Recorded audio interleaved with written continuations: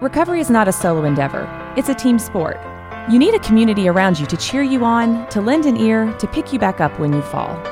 That's what Foundations Recovery Network's Life Challenge program is here for. We are a positive, motivational community aimed at breaking down life's barriers and celebrating the accomplishments along the way. Our motto is, Dear Life, Challenge Accepted. Are you up for the challenge?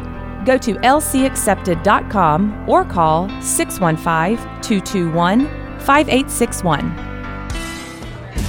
That Sober Guy podcast contains adult content, merciless truth, and emotional nudity. Listener discretion is advised.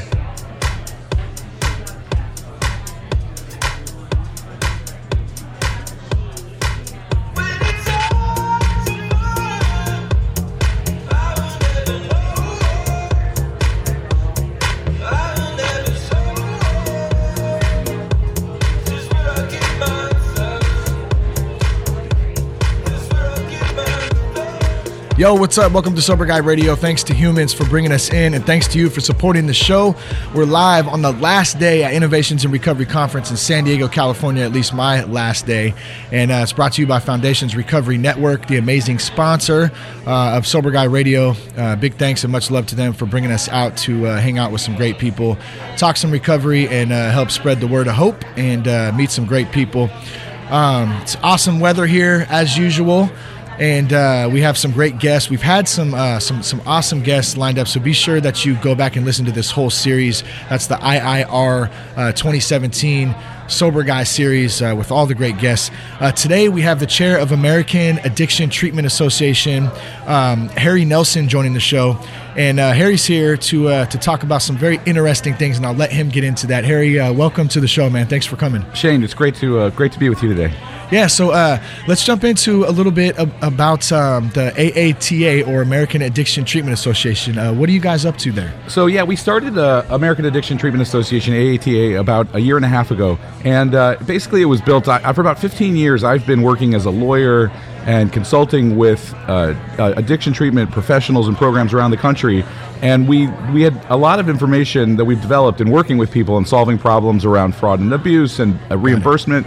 And so we basically wanted to find a way to get information out to the industry. Our feeling was that the addiction treatment space would be a lot better, that life would be easier for providers, and that care would be better for patients if we could help spread the word and help establish standards of best practices around a lot of confusing issues. Yeah, definitely. So there, because, and we kind of chatted before, you just say the word insurance, and I almost cringe because it's a tough topic, and I know many people feel like that. Many families out there, with all different kinds of elements to it, it can be very, very confusing at times. What are some things that you can provide to help just the general dude like me, or the general family out there listening, that might help them understand it a little bit better? Well, I think it's very confusing. You know, the world of coming into an addiction treatment program, distinguishing between good programs and programs that have work to do. Yeah. Between safer ones that I like how you worded that nice. He's a lawyer. You got to be careful. Yeah, absolutely. Optimal. We say suboptimal a lot. Yeah. So it's very important as somebody who's, whether you're a potentially a client or a family member, it's very tough to sort out which programs are really doing a good job, are using evidence-based proven approaches. And unfortunately, like everything, sometimes there are places that have good intentions but aren't engaged in best practices, and sometimes, unfortunately, you have people who get more focused on the bottom line than they do on patient care. And so we've tried to help establish standards around things like marketing and what are appropriate marketing practices, things like urine drug testing. A lot of the areas where addiction treatment is still sort of catching up to a lot of the rest of the healthcare world. Yeah. How does that relate to how does healthcare and insurance relate to the recovery industry? We're hearing a lot right now about coverage for people who are in recovery who need help but don't have access to treatment, maybe because they don't have an employer providing them insurance. Or how does your work that you're doing play into that, and how can people get help if they need it? Sure. So it's a little bit of a feast or famine situation. Before we had the 2008 Mental Health Parity Act, and before we had the Affordable Care Act and the minimum essential coverage requirement that every insurance plan cover addiction, substance use disorder treatment, it was very hard. If you had really good coverage through a large company with a generous benefit, you might have coverage. But for most people, most middle class people, their insurance didn't include anything to help with addiction treatment. Yeah. And so all of a sudden, we started seeing around 2012 just a boom. And it was, in many ways, it was great news for the industry that finally insurance companies had to provide coverage. But like everything, it was given and then it was taken away. And a lot of so we try and help people understand exactly how the insurance industry works, what the insurance companies are looking for, how to make sure that you meet documentation and medical necessity standards, and how to be on the lookout, because it's a constant cat and mouse game. Yeah. The insurance companies have a big pool of money that gets paid to them, whether by your employer or by you if you buy an individual policy, and they're trying to figure out how to hold on to as much of that as possible and not pay for the care that you want or you need. And so, and frankly, a lot of patients are disconnected from how much it costs, and they don't even realize what's being billed in their name. So there's a lot of gray area where people can discover that that their benefit was all used up if they're not careful. There's a lot of tricky things to navigate. So we have a lot of experience over the years working with hospitals, nursing homes, doctors groups that we've been able to take and apply to addiction treatment. And it's really this. At the end of the day, the insurance industry is the same. The service is different, right? Yeah. PHP and IOP and the things that people in the addiction treatment world. A lot of acronyms. Yeah. This whole world is all just, you got to know the acronyms. But even though the terms are different, fundamentally the services are in the same category and they play by the same rules. And so it's about knowing what the coverage what the medical necessity requirements and scope of coverage are, knowing what the benefit is. And unfortunately, there's often a lot of fighting to make sure that you get covered, to make sure that the providers get paid. And so that's an area where we've got a lot of hand-to-hand combat over the years. Yeah. Obviously, there's a lot of talk right now in the political perspective from healthcare, moving forward with healthcare. How does that relate to the recovery community itself? Frankly, I'm pretty much tired of all of it. We all have our own personal opinions, of course. Whatever, that's our own view. With directly related to the recovery community, let's start with how is healthcare affecting the recovery community, or how is it helping the recovery community as it stands right now? And then after that, let's get into moving forward. Sure. What are some things that we might see? So we're in a period of transition, right? So I said in 2012, Obamacare, the Affordable Care Act, established that substance use disorder treatment was part of the minimum essential coverage. It didn't matter if you had your plan from a large employer or a small employer, an individual plan bought on a health exchange, insurance exchange, you were entitled to it. Now that's been thrown into question. We're in a period of transition. So on January 20, President Trump's first day in office, he put an executive order in place that said federal agencies should relax some of the enforcement of the Affordable Care Act. So insurance companies, whether you're a patient or an insurance company, it's a time of confusion right now. Yeah. The insurance companies are trying to figure out how to sell insurance products and how to do so profitably. And it's not, a lot of times people think it's good and evil. It's really a business proposition. They're confused. They are providing substance use benefit. So the good news is that the benefit isn't going away, but it's also confusing. It's confusing for patients, right? What was it before, prior though to 2012? Not every, just to help me understand it, not every insurance provider was obligated to send somebody through treatment if they needed it. Is that, to my understanding, how that's it would correct? Work? Yeah. And once that went in place in 2012, they were basically now obligated to do that. No questions asked. Yeah. So if you go back 10 years ago, I'd say 10 years deliberately, because 2008 was also the Mental Health Parity Act was a big change in the law. But if you go back pre-2008, basically it was up to the insurance company. Addiction treatment was viewed as not necessarily part of healthcare. So some plans did cover it. If you worked for a large company that had a generous health plan, many of them covered it because they had a big workforce and it was a practical issue. Got it. If you have thousands of employees, you're going to have people who have addictions and need addiction treatment, and so a lot of them provided it. But a lot of those small employer plans and the individual plans didn't. They either had no benefit or very, very limited benefit for an outpatient program. So what happened in 2008 was mental health parity, what was the federal law that said insurance companies can't discriminate between behavioral health conditions, expressly including addiction, and medical conditions. It's all one and the same. But that was a first step, and insurance companies weren't quite sure what they were required to do. So we saw a little bit of movement in those years, but it was more, the fundamental idea with parity was that they couldn't discriminate against addiction treatment. It didn't say they had to provide it. That was where the Affordable Care Act came in. Okay. So the Affordable Care Act, with the minimum essential coverage, it said insurance companies, you must provide this as part of your package. Everyone, and so now we're at a period where part of what the Republicans are coming back and saying is, well, if you force everybody to have this coverage, maybe not everybody wants it. The example that the Republicans always give is of pregnancy coverage, right? If I'm a 25-year-old unmarried man, why should I pay for pregnancy coverage? So the Republicans want patients and insurance companies to have more freedom to figure out what policies work for them, and so they want to take away the requirement and make it more of a flexible benefit. And is that kind of the individual mandate? Is that what that equates to? So the real question is, the individual mandate was part of the Affordable Care Act. The question was, how are you going to pay for all these uninsured people? You had 40 to 50 million, depending on whose numbers you use, people before in 2007, 2008, you had about 40 to 50 million people without insurance. A lot of them were people who were unemployed and people who had jobs that were lower paying jobs that didn't include insurance. Yeah. So the question was, how are we going to pay for? And a lot of these people were sick people with chronic conditions, a lot of diabetes, heart disease. So we knew that when the Affordable Care Act opened the floodgates and basically said we're going to make insurance affordable for everybody, that there were going to be a lot of sick people, and the question was how to pay for it. And the answer was to make young, healthy people pay for it. So the individual mandate, the whole point was, basically, if you look at a graph of when healthcare costs really start to rocket, it's for most people, it's in their late 50s. That's when the diabetes, the heart disease, the lung disease, all that stuff hits. Yeah. And it's like, in the United States, it's an upward curve. I'm talking about that later today. Yeah. So the question is, it's all those people in their 40s, 30s, and 20s. It's a little bit like the idea of Social Security. The idea behind the mandate was, we'll make those healthy people pay in, and that will give us a pool of money to deal with the sicker people who need care. Yeah. What if I die when I'm 39, though? I don't get any return on my investment, damn it. No. It's a little like Social Security that way. Yeah, yeah. So what is in your, like, what are you seeing moving forward, man, in the healthcare industry, in the addiction and recovery community?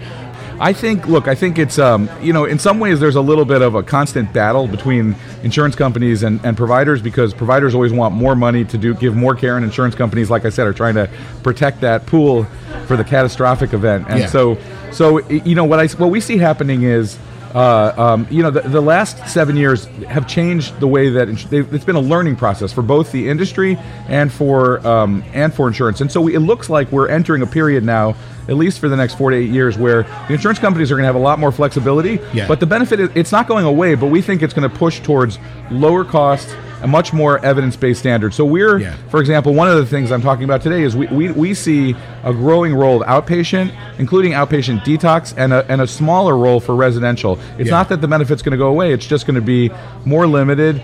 And so it's going to, the reality is there's going to be opportunities for plenty of addiction treatment providers, and there'll be services, but they're going to be more value oriented, and not it's not going to be the high end treatment programs are going to be, if people are going to those, they're going to either have a very generous insurance plan from a big employer, or they're going to be paying out of pocket. Yeah, and I can't remember now what word it is exactly, but you mentioned a couple times about guidelines and about standards. I think it was standards. It seems like that there's a lot of standards that are just not clear yet. And is that kind of some of the things that they're working on, and that your work that you're doing is helping to establish those standards and have some set guidelines to follow to do things the right way, I guess? Yeah, I think my sense is that for most of until the last 7-8 years, this was kind of, nobody was really, the government and the insurance companies weren't worrying about addiction treatment because they weren't paying for most of it. Yeah. So, for example, addiction treatment wasn't under the same pressure as, say, cancer or heart disease to meet evidence-based standards. And so people were, and I'm not taking I don't have a dog in this fight, but the whole issue of whether the social model, abstinence-based works or whether it should be a medication-based approach, we're seeing that play out, that fight over what's the right approach play out. And right now, and it's funny, it's the kind of issue that in other parts of healthcare played out 20 years ago or 40 years ago, and it's only because once you have the scrutiny of government and reimbursement, and it was only after the insurance industry started paying for it that they started driving this intense focus. Yeah, interesting, man. Yeah, it's definitely a lot of elements, a lot of components. I'm glad this is your job and not mine. I know you probably have a ton of work that you're into. If anybody wanted to reach out, wanted to get more information, where could they find you at? Where could they find more information? So the AATA website is addiction-tx, as in treatment, addiction-tx.com. I'm at nelsonhardiman.com. That's my law firm.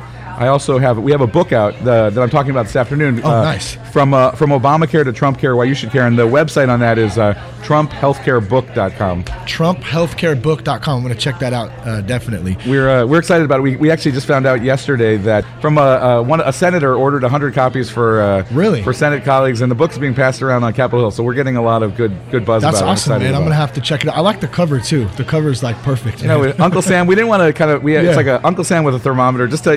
He's a little sick, but he's he's going to be okay. That's our message. It's going to be okay. The message of hope right there. I love it. He's a little sick. We're all a little sick, but we're going to be all right. When did that come out? We came out with it second week of January. So so recently then. Yeah, it was right after the election. We wanted to really try and we were trying to be hopeful. There's a lot of people worried right now in addiction treatment, and frankly across the United States, some people are excited about the change. A lot of people are worried about it, and our big point was we need to have a constructive dialogue because it's complicated stuff. Addiction treatment is complicated. Healthcare is complicated, and the only way we get to a better system is by really working together across political differences and and I think the issue if we're talking about recovery, that's the main issue here, and we should all be able to come together and kind of set individual opinions aside, I feel like.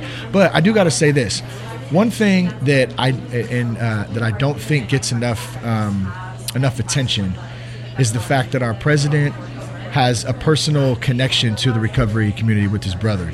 His brother passed away from alcoholism. I don't hear people talking about that enough, and I think that with all the other BS that's going on, it gets overshadowed, and that's for me personally in this community. That says a lot about a person, and the fact that he's sober too, doesn't drink, doesn't use drugs, never has in his life. Why aren't we talking about that more in this community? I think it's a great point, Shane. You're making a fantastic point. People don't engage on that issue enough, and I think we need to move away from negativity again, regardless of whether you agree with the policies or not. I think he does have a very human approach, and I think really engaging with his personal connection to this issue and the way it's affected his family would be a powerful thing. Yeah, because we all connect when we have a personal connection to it, when there's a story behind it, and we can all relate to that. So I would say, I would love to talk more about it, and I hope to hear other people bringing it up a little bit more. I mean, it's been touched on here and there, but I think it is a very, like I said, I don't want to repeat myself too many times, but it is a very important issue, and it's not being talked about enough.